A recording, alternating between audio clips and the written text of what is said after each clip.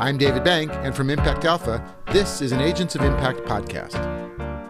What we assume is that when Beijing is dealing with Musk and Tesla, that there's been a shift in their calculus about how valuable it is to have Musk as what Beijing likes to call a friend of China. Possibly the thinking was, we'll bring Musk and Tesla in, and then we'll have to worry less about SpaceX going against the People's Liberation Army in any way. That's Isaac Stone-Fish, founder and CEO of Strategy Risks, which helps investors, regulators, and organizations understand the risks of doing business with the Chinese Communist Party. Isaac contributes to the Washington Post and Barron's and is an adjunct professor at NYU's Center for Global Affairs. Earlier, he was Asia editor for Foreign Policy magazine. I caught up with Isaac to talk about China as an ESG risk. Let's jump right into our conversation. Hi, Isaac. Hi, Dave. How are you? Welcome to the podcast. Strategy Risks is a consultancy. You analyze risks and particularly like ESG risks for companies or of companies doing business in China. That's correct. It's been a wild ride.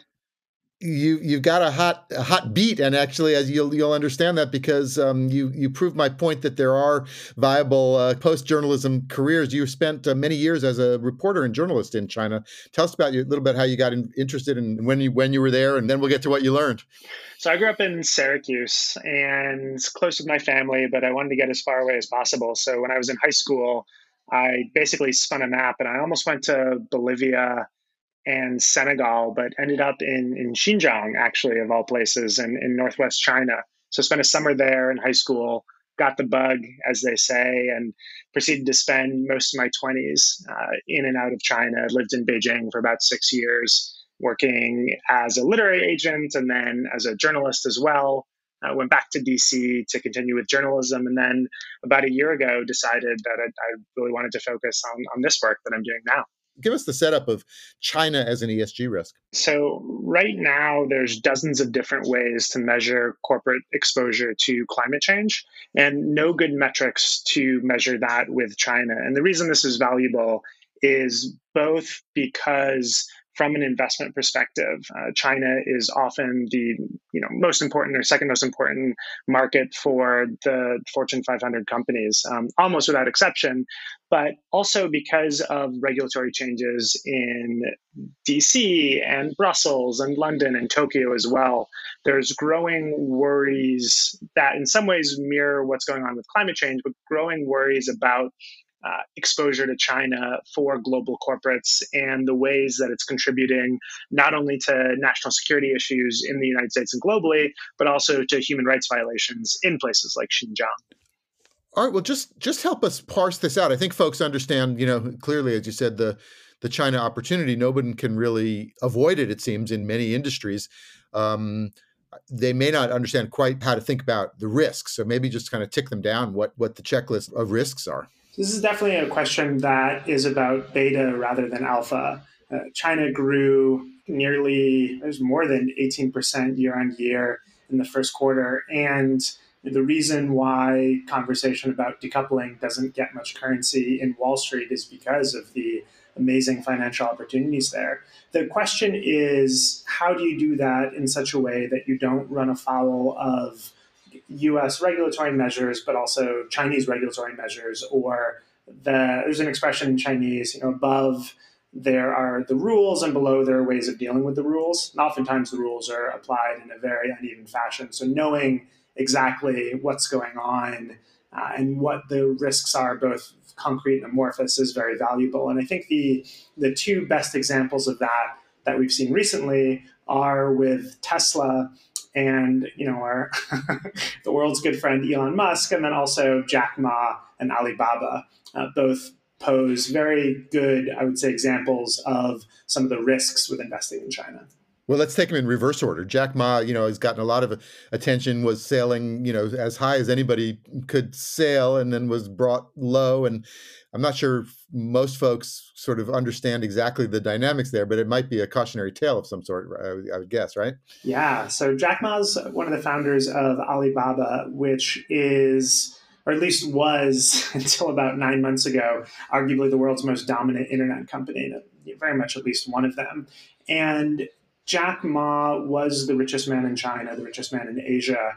And there's this Chinese concept said half seriously, half jokingly about the curse of Forbes. And whoever makes it to the top of the Forbes rich list in China is, as they used to say, cruising for a bruising. And so that sort of urban legend, so to speak, I think has a perfect record. Everyone who's been that high has fallen. And so we don't know yet if Jack Ma will go to prison for his supposed crimes. But what happened was one of the spin-offs of Alibaba, a company called Ant Financial, was supposed to have a massive, massive IPO in November. But Jack Ma in some way either offended regulators or didn't show the proper appeasement to Chinese Chairman Xi Jinping. The IPO was canceled. Banks had to write down huge amounts of losses. Jack Ma himself, may, as we were saying, end up in prison. And the risk for investors there is to understand that there's no sure thing about these investments. And I think people know that, okay, when you're playing the market, nothing will automatically go up. But this was done in such a spectacular fashion that people need to understand the real liabilities of going against the political orthodoxy in China, which is what seemed to happen to Jack Ma. Well, you said running afoul of Xi Jinping, and so is there sort of a exposure to, as you said, the political realities index of some sort, score that companies get? I mean, that who holds the reins of their success or failure? It may not always be apparent, right? It's certainly not, and it's something that we're developing at Strategy Risks. And the idea is that even among state-owned enterprises, which is Chinese companies that are partially or wholly owned by the state and overseen by the Chinese Communist Party, they have radically different relationships with Beijing. And it's very valuable to know, both from a positive and a negative perspective, just how linked and entangled these companies are with the Chinese Communist Party and with the state. So, for example, two of the largest banks in China and the world are Bank of China and ICBC. And they both have radically different relationships with Beijing, even though they're both part of the same system and often lumped in together. But if you're an investor and you're trying to say, either for regulatory or ethical reasons, well, I need to invest in or partner with a Chinese bank, but I want to work with a bank that has a smaller exposure to Xinjiang, there are ways of gathering that information. You mentioned Elon Musk. I know electric vehicles have been going gangbuster. There's been lots of government support in China. It's been one of the largest EV markets. I believe Tesla's been, playing there. I know it's always complicated or complex, at least, to do joint ventures and whatnot there. But Elon Musk was a star again in China. Now is maybe a fading star or a falling star. So there's two parts to the Elon Musk story in China. The one that gets the most attention is his relationship with Tesla, a company he founded and he's the CEO of. But the other really important dynamic with Musk in China is that he's also the founder and CEO of SpaceX, which is one of the largest potential military threats to China and the Chinese Communist Party. And so what we assume is that when Beijing is dealing with Musk and Tesla, that there's been a shift in their calculus about how valuable it is to have Musk as what Beijing likes to call a friend of China. Possibly the thinking was, okay, well, we'll bring Musk and Tesla in, and then we'll have to worry less about SpaceX going against the People's Liberation Army in any way. And that calculus seems to have shifted. Well, wait a minute. You talk about SpaceX as a military threat to China. I mean, I think SpaceX's reputation in this country is, ferrying astronauts possibly to the space station or helping with satellites or whatnot. I don't think it's perceived particularly as it's a military threat unto itself. And the Chinese see it that way? Well, it's not a military threat without the force of the Pentagon behind it. But when you can move things very rapidly from one point to another, and when your two major customers are NASA and the Defense Department, one of the implications of, one of their uses of SpaceX and their missile technology, their rockets technology, is moving rockets and missiles from one place to another very, very rapidly. So what SpaceX can potentially do better than anyone else is send payloads from the US into Chinese territory or nearby China faster than other people. And people who have much more sophisticated understanding of the science of it all, there's also issues and implications with satellite technology and Beijing's Great Firewall technology that SpaceX plays a role in. But it's not nuances that I completely understand. Suffice to say, if you run a very important defense contractor and you also try to be a very important partner to Beijing, at some point you're going to have to start making decisions and choosing sides. And so here's an interesting example. So you're saying investors in Tesla who may be thinking that China represents a growth market need to understand Elon Musk's relationship vis-a-vis SpaceX with the Chinese Communist Party and the leadership. Exactly. That was very nicely put. I'd say that, when you're valuing these stocks and trying to understand these things, there's 10, 15, 20, maybe more different metrics or inputs that you look at. And I would argue that the most important metric that people are missing is this China politics card. How does the shifting winds in Washington affect the risk that companies face from their China exposure? I think companies who hoped that this was an aberration are sorely disappointed. And where the Biden administration is very, very different from the Obama administration. I think a lot of the people in the Biden administration, a lot of them are ex-Obama folks, and they've been very, very clear to paint themselves as a lot more critical of Beijing than they were 8 years ago, 4 years ago, more than 4 years ago when they were serving under Obama. The three major differences between Trump and Biden when it comes to China. One, we're going to see more predictability in how the rules are enforced. Two, we're going to see a lot more collaboration with allies in Japan, in the EU, in Australia, in how these policies are enforced and coordinated. And three, climate change and the potential for John Kerry, the special advisor on climate, to act as a spoiler to some of these tougher policies is a dynamic that exists here and didn't exist in the Trump administration. Sorry, Kerry as a spoiler in what regard? So Kerry feels like his legacy is the U.S.-China climate agreement that was signed under the Obama administration when he was Secretary of State. And it's certainly possible that Kerry wants to bring the U.S. and China closer together on climate issues, and that will require sacrifices in other parts of the relationship that are detrimental to the United States. And I think this is shifting slightly, but there's a disconnect between climate people and national security people on the best way to fight climate change in China. There's this idea that to encourage Beijing to fight climate change, partner with Beijing and make compromises elsewhere on the climate side, whereas a lot of the national security people think, well, it's in China's own interest to fight climate change, both economically, militarily, and politically. And it's not in the U.S. interest to give up things that for trying to do something that it wants to do anyway. I think also as it becomes less palatable to work in China, we're going to see more critical statements from organizations like Greenpeace, which are more careful and more positive about how they speak about China publicly because they have exposure and offices in China. When Chairman Xi spoke at Biden's climate summit, he said that China would strictly limit the growth of coal. So you hear the first part of that sentence, strictly limit, great. Strictly limiting coal, fantastic. But strictly limit the growth of coal. So what he said was China is going to use more coal as a percentage of its energy mixture than it was doing before, which is exactly the wrong direction that people want. And yet they still get applauded by Western NGOs that are in the environmental space because they feel like, okay, well, we need to encourage China to be in the right direction as opposed to reflect where China is today.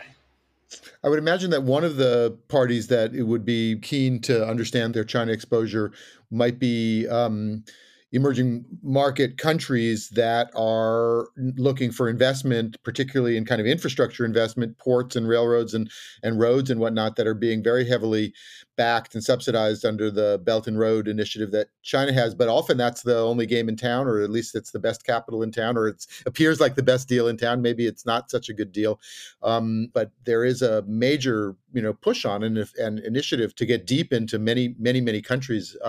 How should those countries think about it? Exactly. I think that's an excellent point. And then I think what it is, like you're saying, sometimes it is the only game in town. And when you debate the cost of capital, understanding what the strings are, either when they're spoken in the contract or, okay, this is the policy arm of this particular region in China, and here's knowing what we know about their other public or private investments, here's the assumptions we can make about what comes with this. Or, oh, okay, this is coming from China's sovereign wealth fund. Here's what we know about this particular institution. So we can make these assumptions that, this deal is more or less appealing for this reason, or, is more or less a degree of succeeding. I think one of the issues is that people don't audit the numbers when they hear, oh, the Belt and Road Initiative is spending $50 billion or $80 billion. Most often these numbers come from Beijing. And sometimes Beijing does actually spend the money and sometimes they don't. And this is a problem with the United States as well. When they'll go and they'll say, okay, we're spending X, or a company as well, we're spending X to invest in solar technology. Smart investors will drill down and figure out if those numbers are actually being spent. And that due diligence very much needs to happen with Chinese investments globally as well, and domestically. So you touched on Xinjiang and the human rights issues, I imagine, is one of the things that you think might get sacrificed on the altar of some other agenda. But just tell us how to think about that. I mean, there's obviously the horror and the outrage of the images that people have seen. There's also obviously supply chain risks. I imagine that there's labor that we don't quite understand the origins of in many products and services that we're all buying from China. So Xinjiang is something that I feel very strongly about. I was raised Jewish, steadily on a diet of never again, and here we are again with another genocide against another people. The most compelling corporate argument that you can make, unfortunately, doesn't involve ethics at all. It's an argument of regulatory risk. So regardless of what one thinks is or isn't happening in the northwest region of Xinjiang, where there are upwards of 1 million Muslims in concentration camps, the US government feels that it is inappropriate for companies to be exposed to Xinjiang, and therefore there are real liabilities if they do have that exposure. So the way that I normally frame this when I'm talking to folks in this industry is, again, sidestepping sometimes the gross human rights violations that are happening there and saying, this is what the US government thinks. This is what insurance companies who might have to underwrite this loan thinks. This is what the compliance department in your bank might think about this particular investment. And so you should understand that this is a particular relationship. Or, oh, you're working with this factory in Zhejiang, a wealthy region, a wealthy province in eastern China. And we have evidence that there was that there's a labor transfer program whereby Uyghurs were sent from Xinjiang to be basically slaves in this factory here. You might think because the factory is not in Xinjiang, it doesn't have any exposure to Xinjiang. Here's how it does, and here's the regulatory risks, and frankly, to a degree, the PR risks of working with this particular factory. And so can you get down to actual cases and understand what products have human rights and other liabilities attached to them? What industries are most at risk for the supply chain that is touched by the various issues? And are what you're basically helping companies is tiptoe their way around it, or are you looking for something a broader declaration in some sense about their China policies? So the industries that are the most exposed currently are cotton. I think roughly a third of cotton comes from Xinjiang. It's difficult to trace cotton, and to know if you're wearing a Uniqlo shirt, what percent of that cotton comes from Xinjiang. They're getting much better about that technology, and necessity being the mother of invention. Pharmaceuticals is also surprisingly exposed. I mean, it's a massive, massive industry, but the largest Xinjiang export to the United States over this last quarter was pharmaceutical products. So we're going to expect to see more attention on that supply chain. Tomatoes as well is another one. Xinjiang has a lot of very fertile, or not, it's a desert, but a lot of good land for growing tomatoes. And then solar as well. It's a key part of the Chinese solar supply chain. And I think we're going to see some trade-offs as both investors and policymakers decide, well, all right, we want to promote solar. Do we not buy from Xinjiang because we're frustrated and upset with what's happening in Xinjiang, and we have this regulatory risk, or do we just buy from them anyway because we don't want to slow down what we're doing in solar? In terms of what I personally want from companies, decoupling is a slogan. It's not a strategy. I don't want companies to have to sacrifice their bottom line, and they don't. There are a lot of other really good alternatives. And, again, we started this out by talking about alpha versus beta. This is a great way to manage risk. And a lot of responsible investors and corporates find that, having a more sustainable, in kind of the old sense of the word, a sustainable plan when it comes to China offers much better results for their stakeholders than trying to be too deeply embedded with the Chinese Communist Party. At the same time, then another real positive is that the US government really does, and other countries as well, wants to reward people who are managing and reducing their exposure to China. So there's a lot of really great programs on the domestic side and from other countries for companies that are looking to resource or shift supply chains. Now, I want to close out with two sort of related questions about transparency. I mean, the first is, how do you get your information and how do you know all of these interconnections? And my second point, you can answer them in whatever order you like, is, as a journalist, you know that reporters who dig too deeply, sometimes lose their privileges and their visas, and whole news organizations get banned and sometimes reinstated, but often banned again. Are you yourself, welcome or not in China as you muck around in all of this business? So, great questions. The China politically is a very, very opaque place, especially when you start to look at elite politics. What is Xi Jinping's relationship with the other members of the Politburo Standing Committee, the body that rules China? I have absolutely no idea. Very, very important to know. Difficult to do anything but hazard a guess. We just look at open source information that paints compelling and truthful pictures, but we are very careful not to overstate. And so there's a lot of, we believe, evidence suggests, this is what it appears to be based on what's publicly available.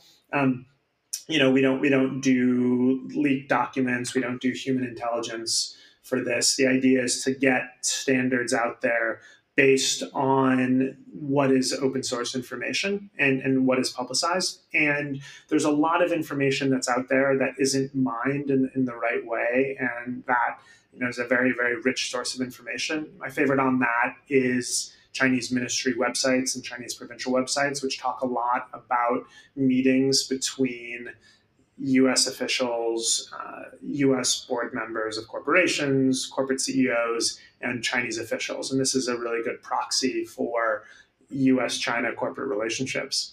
For the second question, so about 2-3 years ago now, I went to Jiangxi, which was my last Chinese province. I spent most of my 20s in Beijing. I feel like the city's a part of me, but I've made my peace with not going back. I fully expect not to get a visa. And I think I've done a lot of writing and thinking about censorship and self-censorship, and it's difficult to do the work that I do with keeping one eye on getting a visa. So I'm done applying. I'm done thinking about going back to China. Maybe at some point I will. I do miss the place, but I don't believe the Chinese Communist Party should rule China. And I also don't believe that thinking about speaking, processing information in the way that the Communist Party wants you to, I think that does a disservice both to one's own integrity, but also to one's investors and clients when you're thinking about this from a China policy and politics perspective.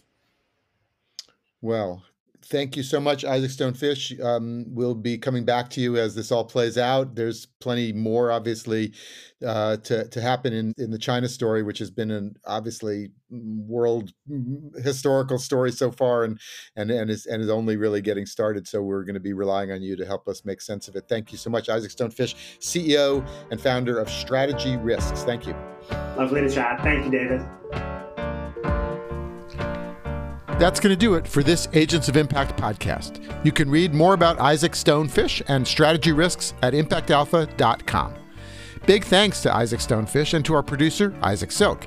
I'm David Bank, editor and CEO of Impact Alpha, investment news for a sustainable edge. Till next time.